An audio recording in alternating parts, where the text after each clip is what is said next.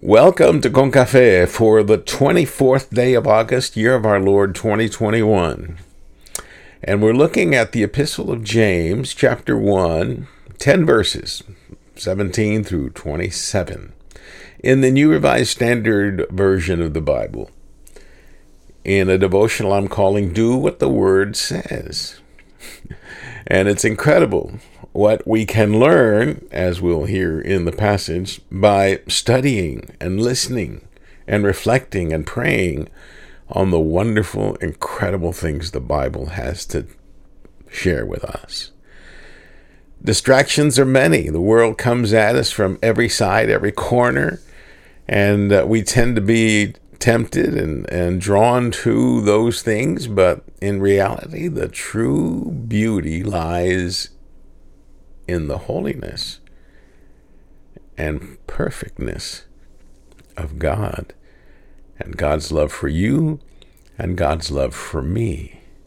Nothing, absolutamente nada that the world offers can compare to what God has shared with you and with me. If you choose to ignore it, throw it to the side. It's on you. But I say we take it up, enjoy it, be blessed by it, and bless others with it as well. So now, dear friend, hear the word of God as we find it in James chapter 1, verse 17. Every generous act of giving with every perfect gift is from above, coming down from the Father of lights, with whom there is no variation or shadow due to change. In fulfillment of his own purpose, he gave us birth by the word of truth, so that we would become a kind of first fruits of his creatures. You must understand this, my beloved. Let everyone be quick to listen, slow to speak, slow to anger. For your anger does not produce God's righteousness. Therefore rid yourselves of all sordidness and rank growth of wickedness, and welcome with meekness the implanted word that has the power to save your souls. But be doers of the word, and not merely hearers who deceive themselves. For if any are hearers of the word and not doers, they are like those who look at themselves in the mirror.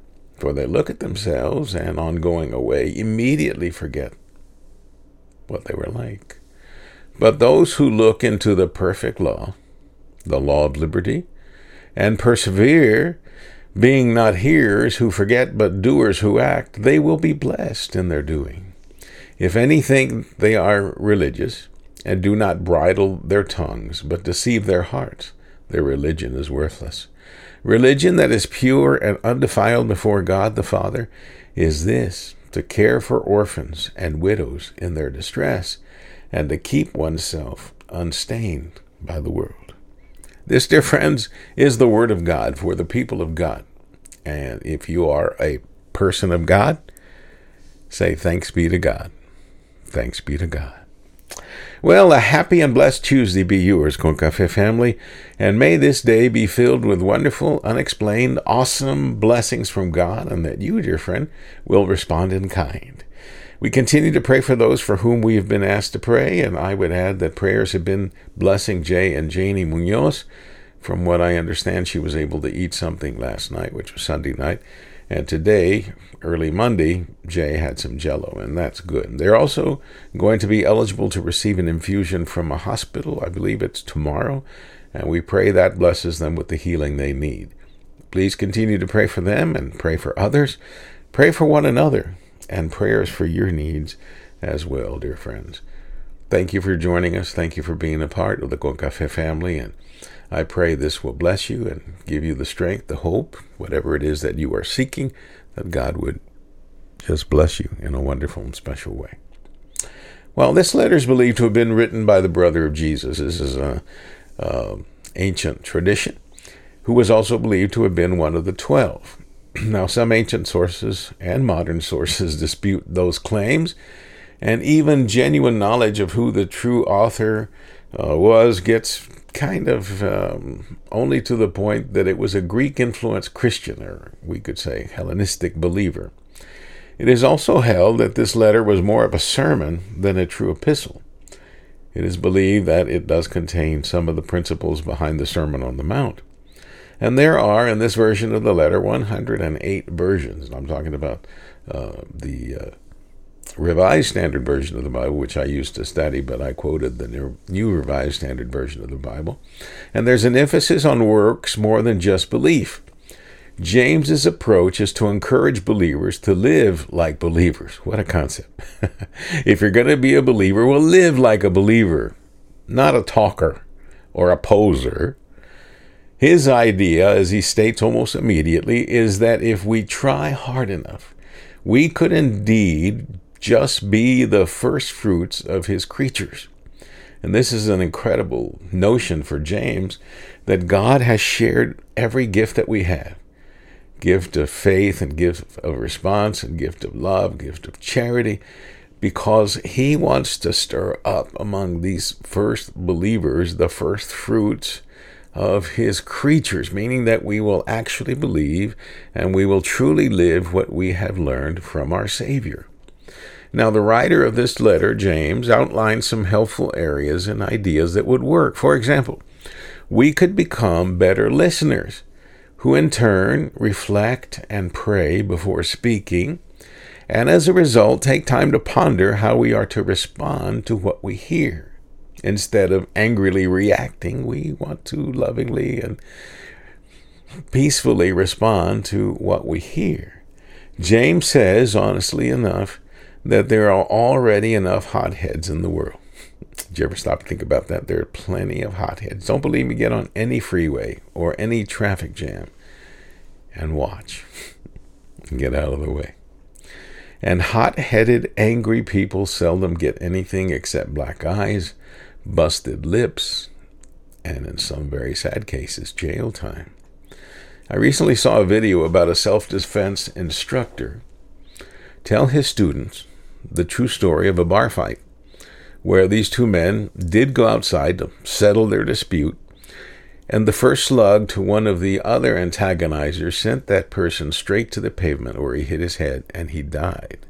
Thus the arrest and long jail term of the other person.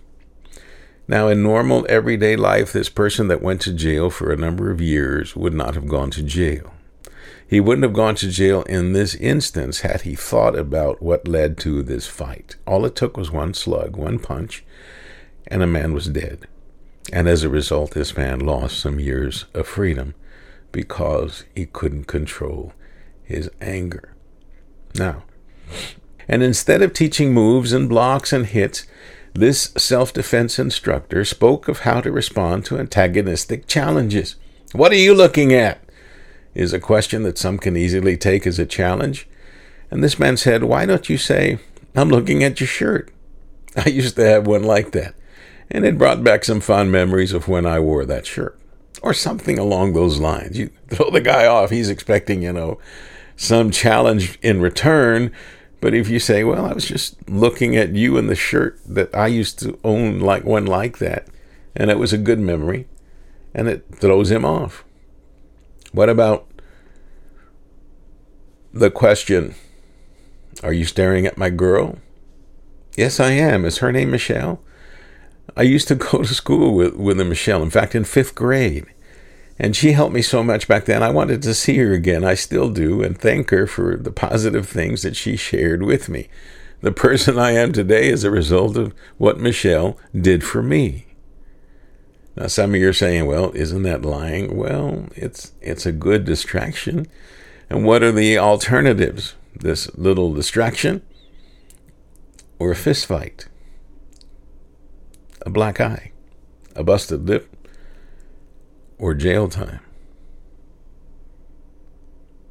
What about the question, what's your problem, buddy?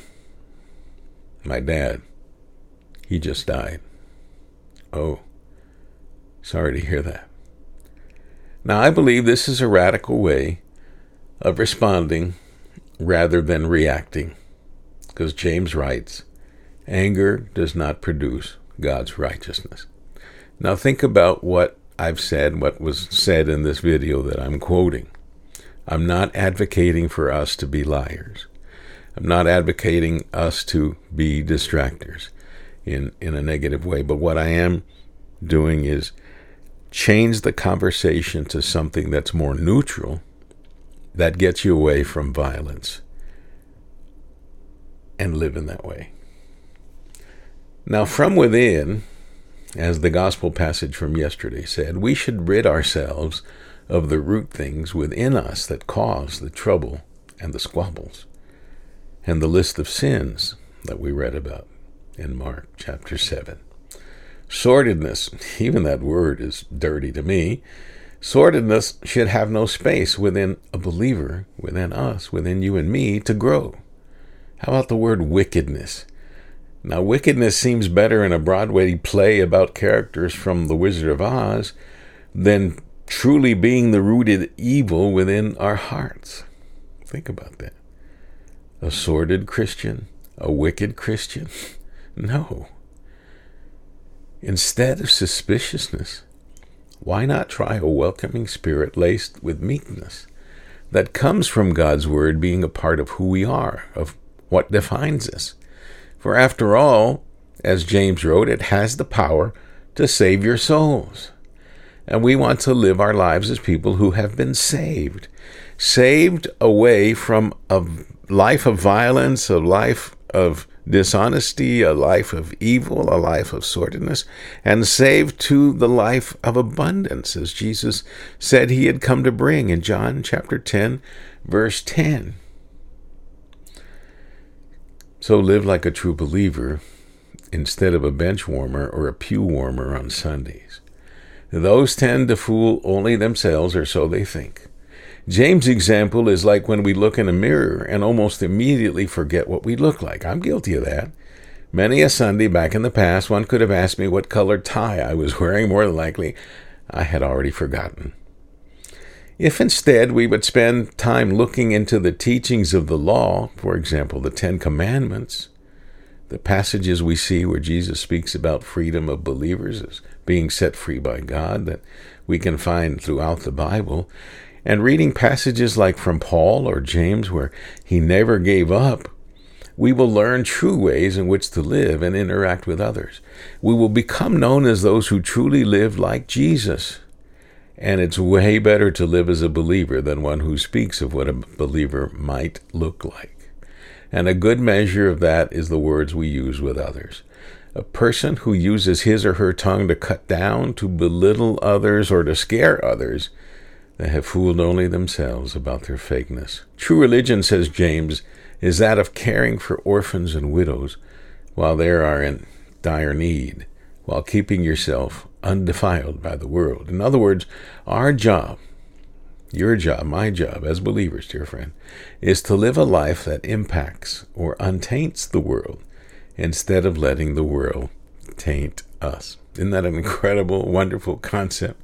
We should be, as Jesus said, the salt and the light, that which makes a difference, that which makes a positive impact on the world around us instead of the other way around. Let's pray.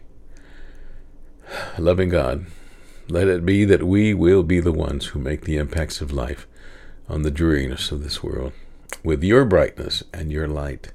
Free us truly for joyful obedience and help us to save the world. For we pray in Christ Jesus' strong name. Amen. Again, dear friend, thank you so much for tuning in and being a part of this ministry. I praise and thank God for you, and I pray that you share this blessing if indeed has blessed you with others. And here's your challenge. Have a great and blessed day in the Lord and live a life of hope among those who are hopeless. You know who they are. If you don't, God will reveal them and you'll be in their midst tomorrow morning or tomorrow afternoon. And I hope you will know exactly what to say and how to be. Again, thank you for joining us. Receive my blessings of hope and peace. I'm Pastor Eladio Valverde. May the Lord bless you and keep you. Amen.